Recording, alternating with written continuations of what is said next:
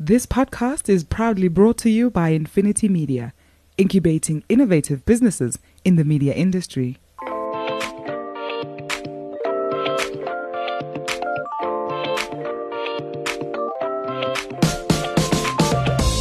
Hi, I'm Gordon Muller. I'm the guru in the Doc and Guru podcast. Thanks for being with us. For those of you who don't know me, I've spent over 40 years in the media industry in South Africa and pretty much made it my home, my life, my passion. I have other passions. Unfortunately, for my sins, I'm an Arsenal supporter and a Sharks supporter, so we're going to do pretty much everything on the show as it pertains to media, marketing and money, but we don't take jokes about Arsenal or the Sharks. I'm Doug Mateus, the doc on the show.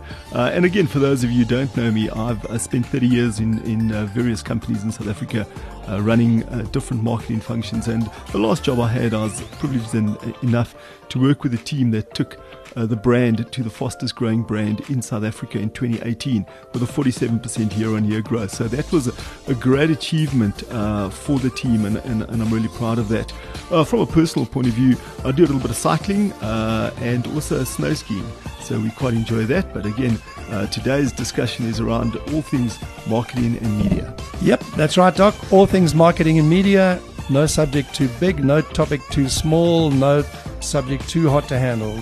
Please get in touch with us on our Facebook page, follow us, like us, whatever it takes. We would love you to be involved with the show, and we really want to make it as inclusive and as energetic as I know this industry is capable of.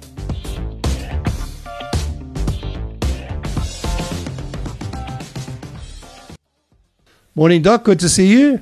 Hey, Gordon, how's it going? That's okay. I see you doing your Johnny Cash impression this morning. You're the man in black. Is it you had a bad weekend? What happened? What? No. Just kind of changing the seasons. I guess, you wake up and my eyes were a bit scratchy and the pollen in the air. And Gwen, yeah? Say it now because Lynn will start. Lynn's got about 30 minutes, and if we're lucky, we'll get a word in at the back end. This is cool, Gordon. It's one of those easy ones where we can kind of sit back and every now and again go, yes, absolutely. Correct. Okay, great. Well, I look forward to that then. I'm taking off. I'm not looking at Tindy. I'll take your headphones, put your feet up. There we go. And it's over to the Creatrix herself, Lynn Joffe. What a warm welcome. I'm not quite sure what to say now. You've left me speechless, Gordon. Well, that's a first. There okay. I mean, while you're gathering your thoughts, welcome, Tandy. Hello. Are you speechless? No, I'm good. Ah, well, thank goodness for that. I'll speak for the both of us, just this once. Well, who goes to show that on the Doc and Guru there's always a first. Somebody is going to be speaking on behalf of Lynn.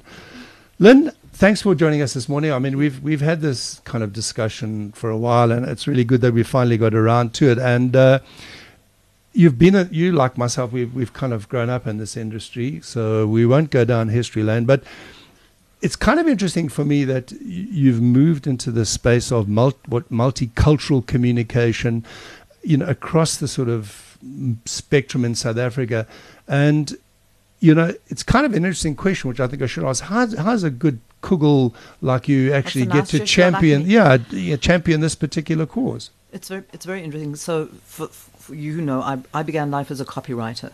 Yeah. I didn't even know what copy was. I was a temp. I saw this word copy. I said, what is it? They said, it's a person who writes the words, but I can do that. Yeah. So I started off in copy. I threw away my secretarial career to start again. And I've always worked with the words. It's kind of, I'm a storyteller kind of innately, and then I've developed that. So the reason for the multicultural stuff back in the day when I was a girl was that there were no black writers. There were no cultural sensitivities for anything other than, I don't know if you remember the It's Not Inside, It's On Top campaign that they then just put a black dude in and did exactly the same ad. Yeah. So I was very interested. I wasn't born in South Africa, so I didn't come with the kind of historical prejudice that we had at the time. And I was always fascinated at the cultural resonances of making this work in languages that were not my mother tongue. Yeah. And so during my agency years, I wanted to do the work that if it was translated, I would work with the producer. I became fascinated in an area that nobody wanted to touch. Yeah. Fast forward 20 more years, we have a company where we are all young, gifted and black except for me. because I'm older and gifted and lungu and I can't help it. But there's a lot of transfer of information and inspiration, if you like, both ways. And I want Tali to get a word in edgewise because I come from kind of, in a way, a previous generation have to grow up into the modern age. There is a kind of cachet, I would imagine that you guys have as well, not being 25 yourselves, of our experience, which I've always had as a kind of a rebel outcast. Yeah, so I mean, I think you've talked about words, but we'll come back to that because there's a whole range of creative expression beyond the words, which I think is intriguing. But what you've plugged, I mean, all copywriters also, we get into the words, all creative agencies are, have control of words. But what you have moved into as a space which was innovative at the time is the whole issue of the oral tradition and storytelling. Everybody now is telling stories, and any number of websites you go, and I'll tell you it's all about the story. But Thandi, from your perspective, I mean, I know you studied creative writing at UNISA, 15, 16 years ago. Yeah, so it's been a minute. what attracted you to this particular proposition, in terms of creative expression? To be honest, I think stories found me. It's the other way around. I've always been drawn to stories. Even as a kid, I would spend a lot of time in the library. There's something about the imagination, just painting a picture in one's mind that always appealed to me and who I am. So when fate really pushed me towards Lynn, we kind of found each other's magic. And the magic being storytelling, telling authentic stories about brands, telling authentic stories about people. And that is really what... It's a spark of both of us. Yeah. It's to catch you up, is that this idea of storytelling, people think it's like Hansel and Gretel on the moor. It isn't. And in fact, we've done storytelling workshops and actually helping people find their creative voices because storytelling is innate to the human being. Salman Rushdie says that we are the storytelling animal. It's actually embedded in our DNA. So if you can attract and retain attention through a story link, we found it, we're so passionate about it that yes, we'll do advertising as well, kind of thing. But that's not really true because with a brand story, you have to have a strategy, you have to have a background. We have almost an IP of how to do this, and a lot of agencies will say, oh, well, we can do that, we can write a drama. Well, can you? I'm not going to give it away on the radio, but there are, in a sense, it's almost taking classical storytelling techniques and applying them, particularly to, we do a lot of radio, as everybody knows. We're now branching out into other amplifications on all sorts of media. And if there's no story thread, I maintain that every single ad that's ever done any good in the world has a story. Yeah. So $9.99 is a horrible brief to get for a story, but you can still make a story out of it. Yeah. The coming back to that issue of storytelling, Thandi, when we chatted about this the other day, you kind of intimated that storytelling is a universal practice, but I think within Africa the oral tradition is way more reinforced and way more embedded in culture. Talking about radio, I just did some analysis of radio consumption and genre consumption, and I was I think encouraged to see that radio dramas are still a very, very powerful communication tool. We'll come back to amplification in other areas. So how do you feel about creating dramas? Where do you start in creating a drama? Do you embed yourself in the community and reverse the story out, or do you try and create the branded story and reverse it into the community? Yeah, so I think so just going back to the oral tradition, or the tradition of oral storytelling, it is very resonant in this target market, because it's just how people share stories, it's how people share information. I learned about the history of my family through my grandmother telling us stories at bedtime.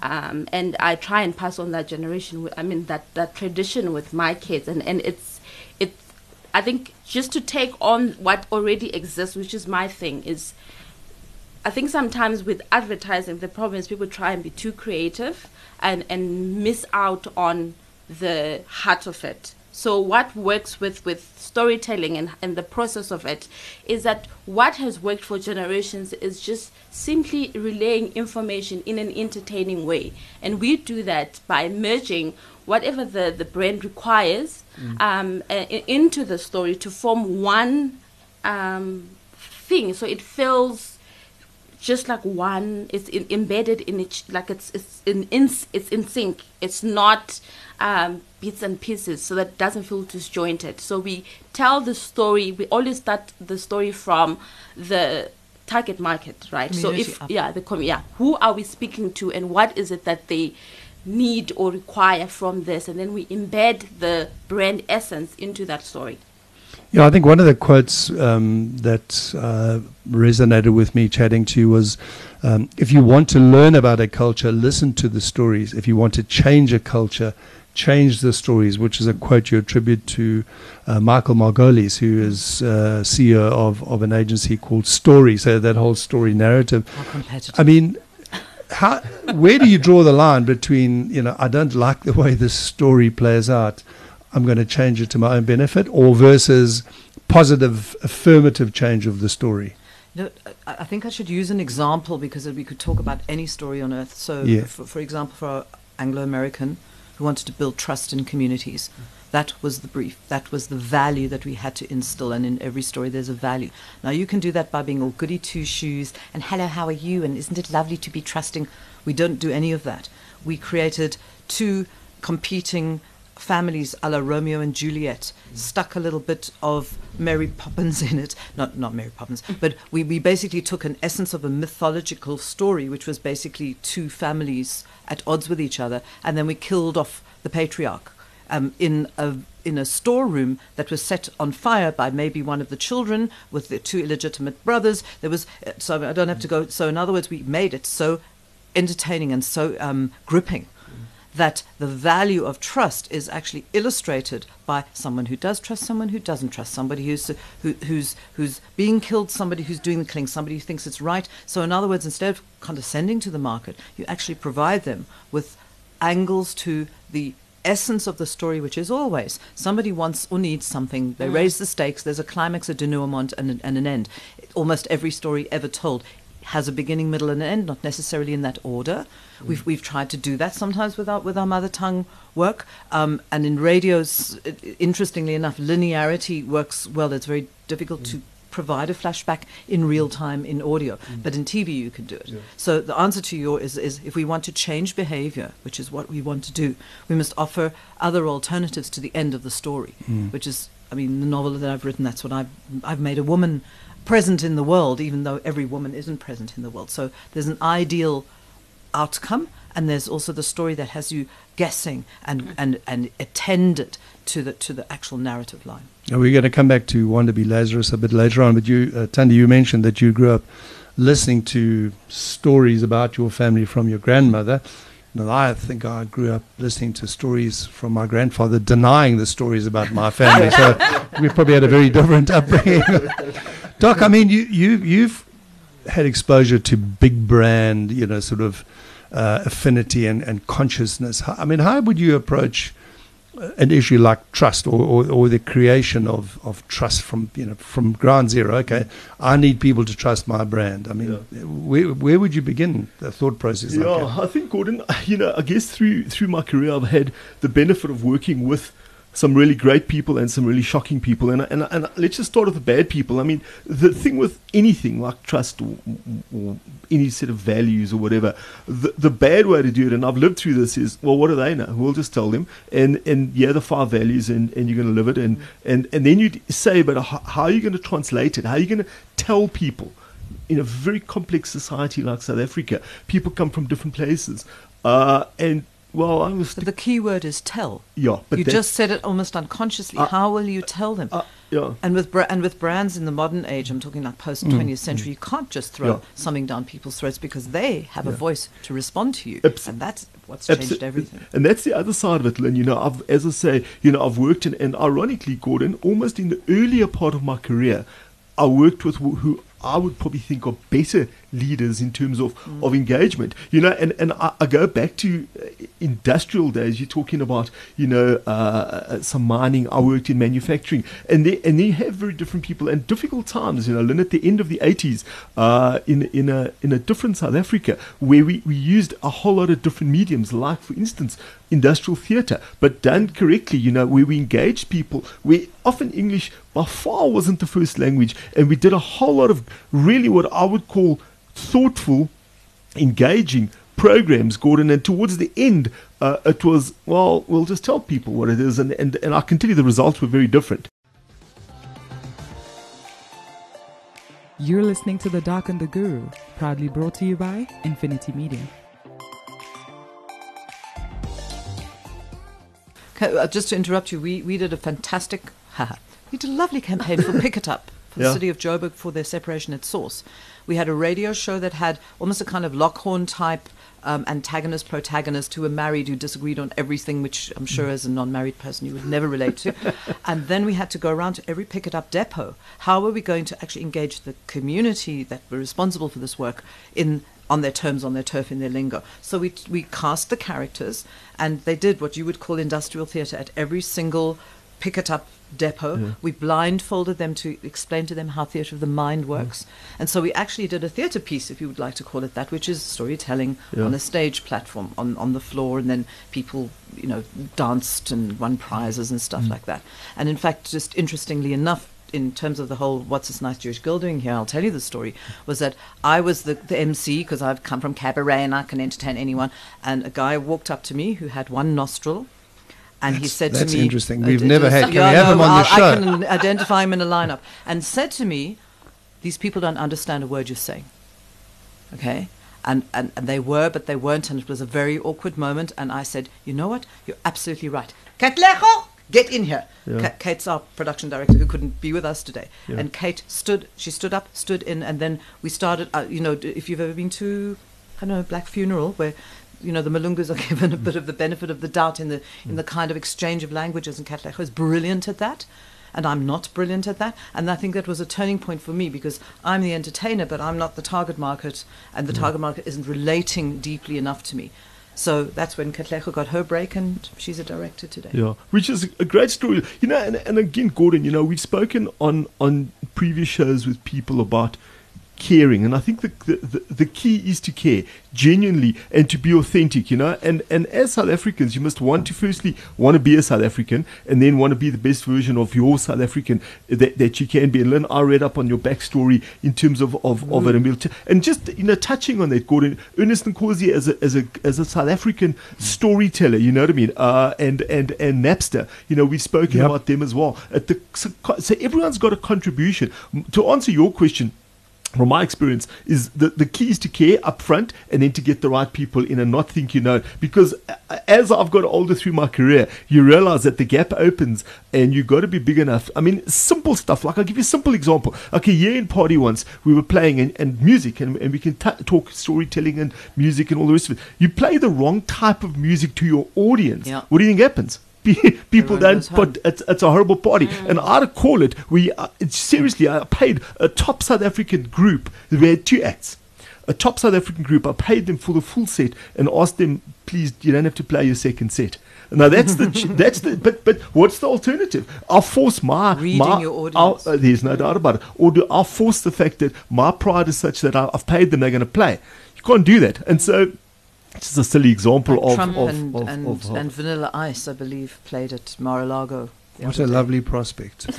Yummy. Delightful. Can't wait for the next election. No, I think that the universal side of this, as Thandi said, is that storytelling is universal. It's in our genes. It's actually things like dopamine release and attention and awareness, and it's almost almost animalistic in the sense of, can you hear the wolf is coming, you know, and the voice drops. It's all the storytelling that we had as children, be they true, be they untrue, be they rewritten as an individual thing, or be they dispersed in the target market. In target market terms, we always say on their terms, on their turf, in their language, because it's the language of the storytelling really more than the actual mother tongue being spoken that will reach their hearts. And if you have a client, you have a responsibility for that. But just I wanted to say to you, there is no drama without conflict. that not everyone's a goody-goody. When we would have to embed, sometimes in our financial education for Standard Bank and for ABSA, would embed a good oak. We had to have a really bad girlfriend in the background. We had to have something that would make the audience care about him, because there's no villain without softness. We do the classic thing of trying to round the personalities, even if it's in a very quick, dramatic fashion. Yeah. So it is about the storytelling value. So one of the advantages of building it around a fictional character as opposed to a real life character is that when the real life character commits a misdemeanor, suddenly you've got to change your entire advertising campaign. No names, no backdrop. So at least you can hide behind that. But yeah, so we can create our own conflict and solve it, but with real people. I mean, there's a whole other discussion about that. Somebody drives too fast up the highway, or something happens. We won't go into some of the detail. But I mean, what's intriguing about this partnership for me is that you both, let's call you wordsmiths. You're more than that, but I mean that's your instinctive beginning. In my previous incarnation as an agency guy, copywriters came with art directors.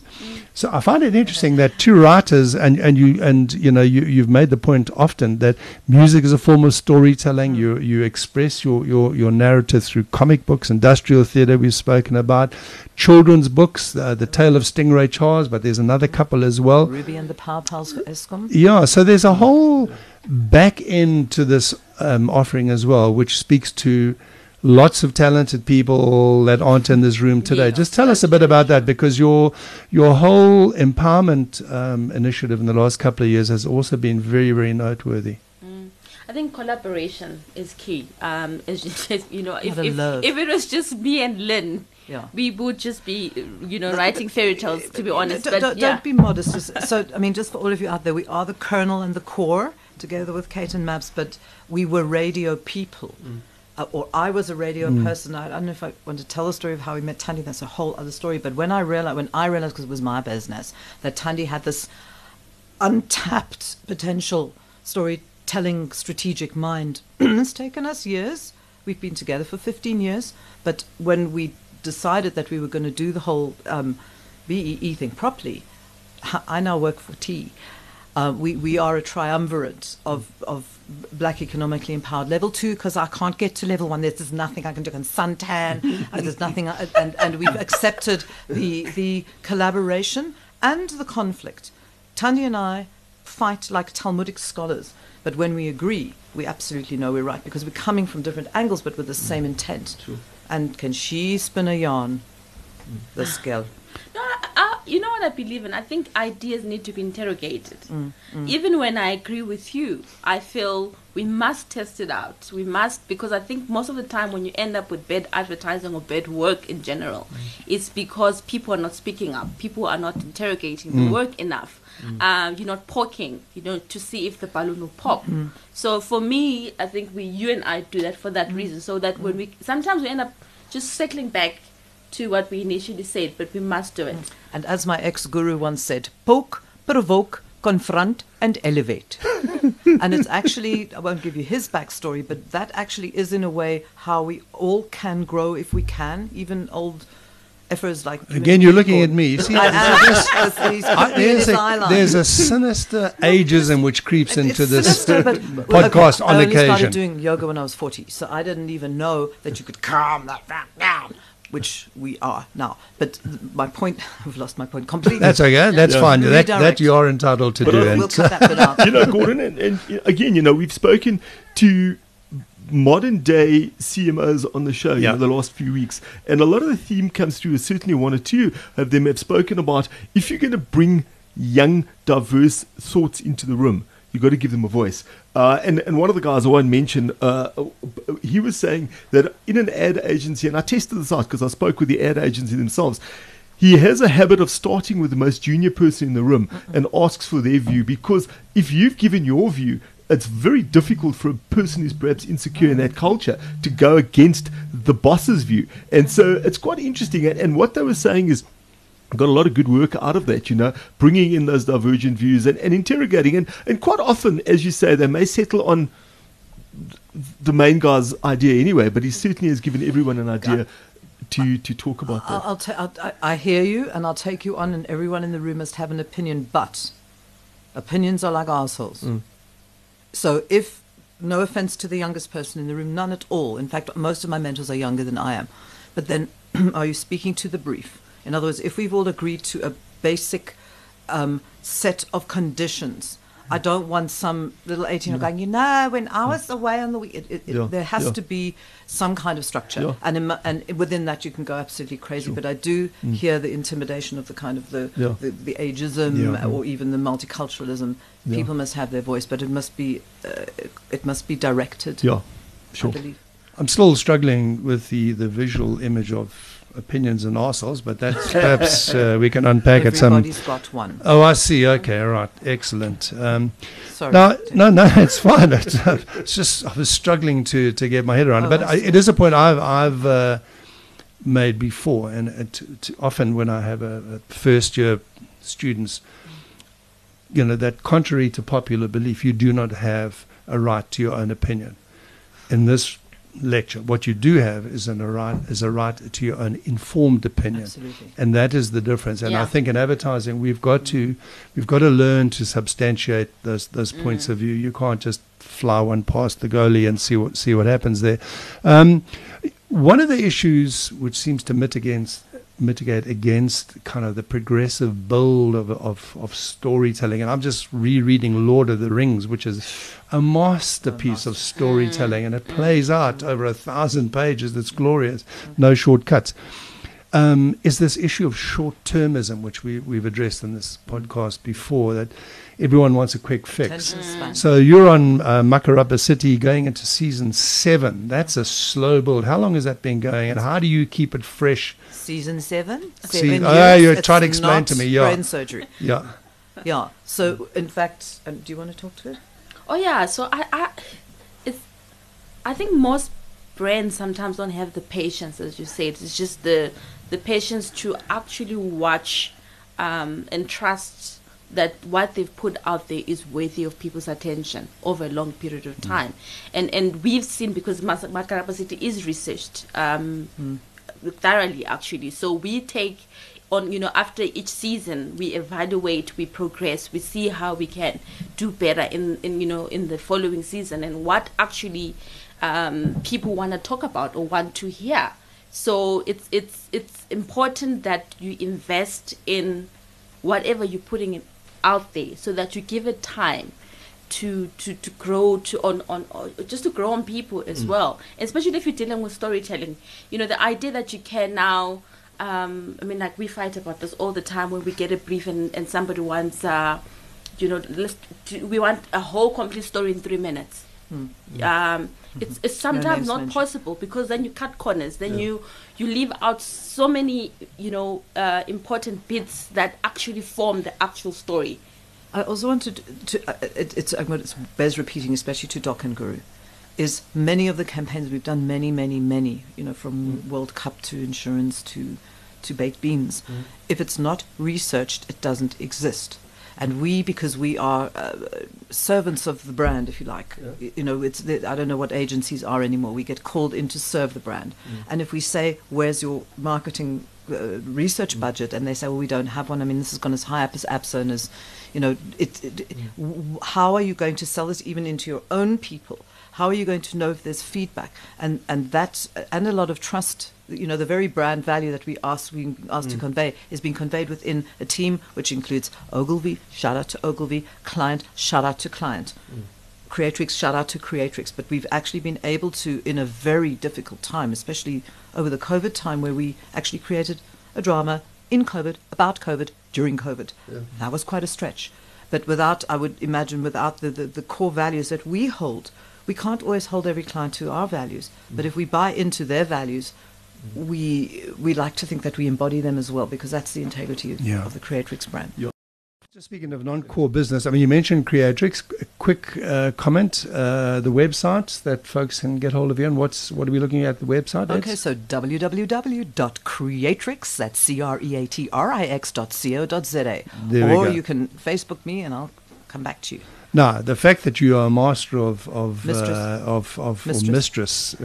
Maestra, actually. Why do we have to genderize that? Well, you see, but I got a Master of Arts, so that I wanted to call it a Mistress of A Arts, mistress. and they won't let me. Okay, well, speaking of mistresses, in that case, Wanda be Lazarus. We'd be amiss if we did not address the missing mistress of the Old Testament and the New Testament, and in fact, the last 2,000 years, Wanda be Lazarus. And I might add, the growing suspicion that she's in some form of illicit relationship with Stephen Fry. She is actually. He in fact did come out, but I think he's gone back in subsequent to meeting her. So yes, I went back to. I'll tell this to the doc because you don't know me from a bar of soap. So I've been storytelling all my life. It was time. It was time to write a story that meant something more to me than just a client's values. What are my values? And I wanted to explore the notion of the wandering Jew as a woman. Wandering Jew being anti-Semitic myth, glyph, created in the Middle Ages, rear and post-engineered to blame the Jews for everything. And I had a very interesting childhood in Scotland where I was the only wee Jew in the village. And I used to get these little kids coming to me and say, are you a Jew? And did you kill our Lord? And I was like, Mummy, who have I killed? It was always, and it was deep in my psyche about this blame that I held as this 8-year-old child. And so and it was going to be memoir, it ended up being historical. Wanda be Lazarus came from within, and basically I was what's that word, that ghosty word? I was possessed for about 6 years. She's still within me. She's still of me. You don't say. and so you've seen this, eh? You've lived through this. 2.5 years. We're getting a snippet of this. Yeah, no, it's a long story, and you can cut it out. So I did my MA for 2.5 years. I then found an editor pre-publication, Alison Lowry, if you're listening now, I adore you, who saw the value in the post-MA space and spent another 2.5 years creating it into a novel worthy of publication, which it now is. And if you want, Steve and Fry, Steve, my fairy godfather, I reached out to him. He responded to me. He's been the menschiest of menschers. I adore him. For the most famous comedian on earth to actually notice my little Wanda has actually raised Wanda to a level I always hoped she would. Yeah. I just hope some people will actually buy the book now. Yeah. But in essence, it's shown me my grace. It's exhibited a little bit of grace, and I now don't cross my legs before I watch Sharon Stone movies. Well, on that marvelous image, as I battled with the previous image, this one, fortunately, I have a very clear image of that particular movie. Guys, thanks for joining us. The Gospel According to Wanda be Lazarus. Please do. And the ebook is on its way as well. So the book is available at Exclusive Books. If it's not there, please phone them and nag. It's also available on Colleen Higgs's Majaji site, which is www.majajibooks.co.za. I'm up there on ebook and in print. Thank you. Perfect. Thanks, guys. Thanks for joining us today. It was really super to have you in. And Doc, you are coming to the end of a long, hard run into the marketing awards. Yeah. So a lot of energy gone into that. Thanks for all that hard work. I'm looking forward to the outcome, and it's going to be really, really spectacular. Absolutely right, Gordon. It's been a great run, as you say. The winners get announced at the end of March. So, for our listeners out there, we'll do a wrap-up show. Tell you the categories, and not just the ones that I judged, but I mean there's some really big, really juicy categories as well. Absolutely. Dundee, thanks very much for your time. Lynn, thanks. Nice to meet you both. It's been fun. Thank you, guys. And again, to our listeners out there, please get onto the site, be part of the conversation. If you've got a brand, you've all got a story within you. Get hold of the experts and let them help you craft that story and take it to your market. Absolutely. And they all lived happily ever after. Or did they? Or did they, yeah. And so that was another episode of The Doc and the Guru. Please don't forget to get hold of us on Facebook, like us, follow us, subscribe to the podcast. And then from my side, you can get hold of me on LinkedIn, Dr. Doug Mataz. I'm very active and very keen to hear about your views and certainly will respond, and hopefully we can bring that into the show. Thanks, Doc, and it's Gordon Miller, the Guru, signing off. Thank you for being with us and listening into this podcast today. You can pick up the discussion with me on my Twitter handle, @MzanziMedia, and I'd love to engage with you on any of the issues that we've taken on in the show, and take us at our word. This is really going to be an open forum. There are no subjects that are taboo, and we'd love to have some of the younger, more under-listened, if that's the correct phrase, voices to join us in this discussion. Thanks for your time. The Doc and the Guru, proudly brought to you by Infinity Media, incubating innovative businesses in the media industry.